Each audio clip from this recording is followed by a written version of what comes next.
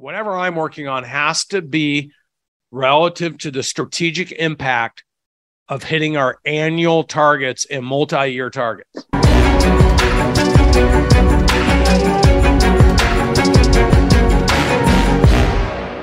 What's going on, Brandon? How's it going? Good, brother. How are you, man? Good to see you. Man, doing good. This is an amazing call tonight, so thank you. I know people are saying that, but it's really good. And ever since you started talking tonight, I'm like, you know what? We're up against a break point, and I can feel it. It's like that's what we've been feeling lately. So tell everybody what's the revenue size, Jared. Just tell them so they know. When we started with you, we were actually at an all-time high at 1.4, and then we did went from 1.4 to 2.2 last year, and we're on our way to 3.3 this year. 3.3. So, there you go. Yeah. So it feels good, but I can also feel that we're up against that. Well, because you just broke through. You know, for people that this is fairly new for you, breakpoint one is the top of breakpoint one is 3 million, and then the next one is 8, and then 15. And the thing is to know about those breakpoints is the hardest and most riskiest place to be in growing your business is at the top end of each of those breakpoints because of the implication that has to have the foundational elements that have to be in place to get you not only to the top of it, but through it. Absolutely, man. So I love paying attention to the growth of Cardone Ventures too. So I have a question based off of your time, because I'm constantly feeling like I'm evaluating my time, and I love looking at the big picture, what you guys are building too. So my question's around that. At your level, your height that you're at now, Brandon, how do you decide what is the best use of your time, and what do you allow that time to be spent on personally at your height now? Yeah. So if whatever I'm working on has to be relative to the strategic impact of hitting our annual targets and multi-year targets. If I'm on the phone with an upset client, I am being pulled off target because I haven't developed the team that can handle that. My number one objective is to understand 10 things. So everybody with a pen, write this down. Thing number one, strategy. It's my job to understand what the strategy of the organization is. Thing number two is marketing. It's my job to understand how we're promoting the organization, promoting to our people in the organization, and getting our people to promote the organization into the community, and teaching our clients how to promote to their teams, and getting our clients' teams to promote into the community for the businesses they serve. Marketing. Then conversion, sales. It's my job to understand how the teams are taking the promotions and actually converting it to high valued relationships, and to make sure there's a process there where marketing and sales are communicating, working together, and it's in alignment with our strategy. Then people. My job is to make sure who's ever in charge of the cultural, operational, and financial results of our teams, and making sure their personal, professional, and financial goals are aligned with the strategy, our marketing, how we convert, and how it impacts our people. That has to be connected to those 4 stages. Then it goes from people to finance.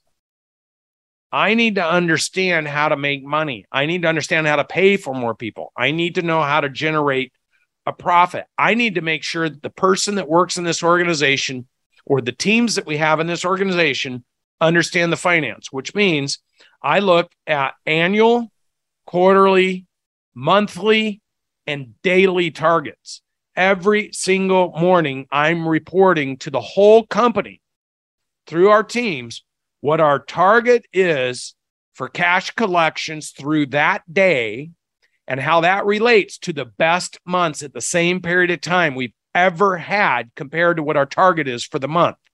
So every person in the cycle of the organization knows how to go out and speed up marketing, speed up converting, speed up bringing more business forward, because the protocols we put in place to pull business, pull revenue, pull money forward in order to hit targets and hit goals.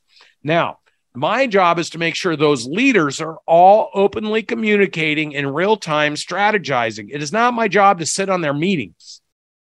It's my job to create a leadership team to make sure when they're on those meetings, they're collaborating and they're communicating and they're reporting to the leaders I put over those leaders.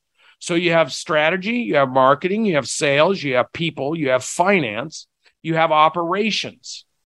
My job is to have the operations teams show how they're supporting all of those functions together in the scaling methodologies. How many employees are we going to have at the end of each year? What are those employees going to be doing?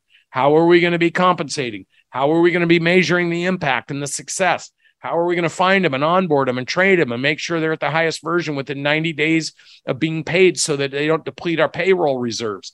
All these things, operations is accountable for making sure that happens.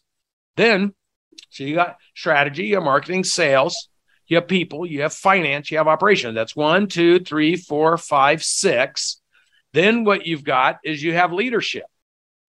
It's my job to make sure our leaders are working with each other, communicating to our teams and holding our teams accountable to daily, weekly, monthly, quarterly, and annual objectives. It's their job to do that. Now, also, we have technology.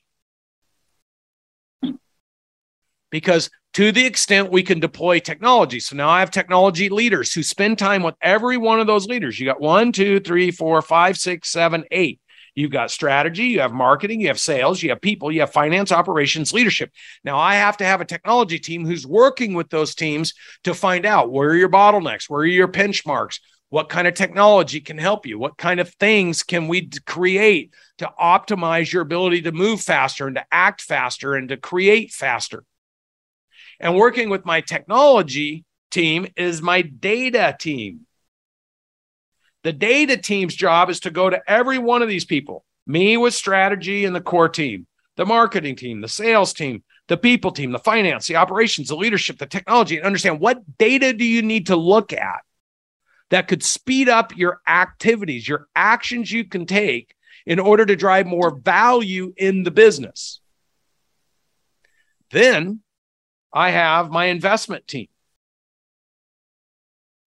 When we're generating access capital, or when we're looking for technology that we can deploy in our company, or when we're looking at partnering with people, how could we do it where we could either acquire assets we want to integrate into our business to speed everything up? How do we partner with people where we want to integrate whatever they have to offer?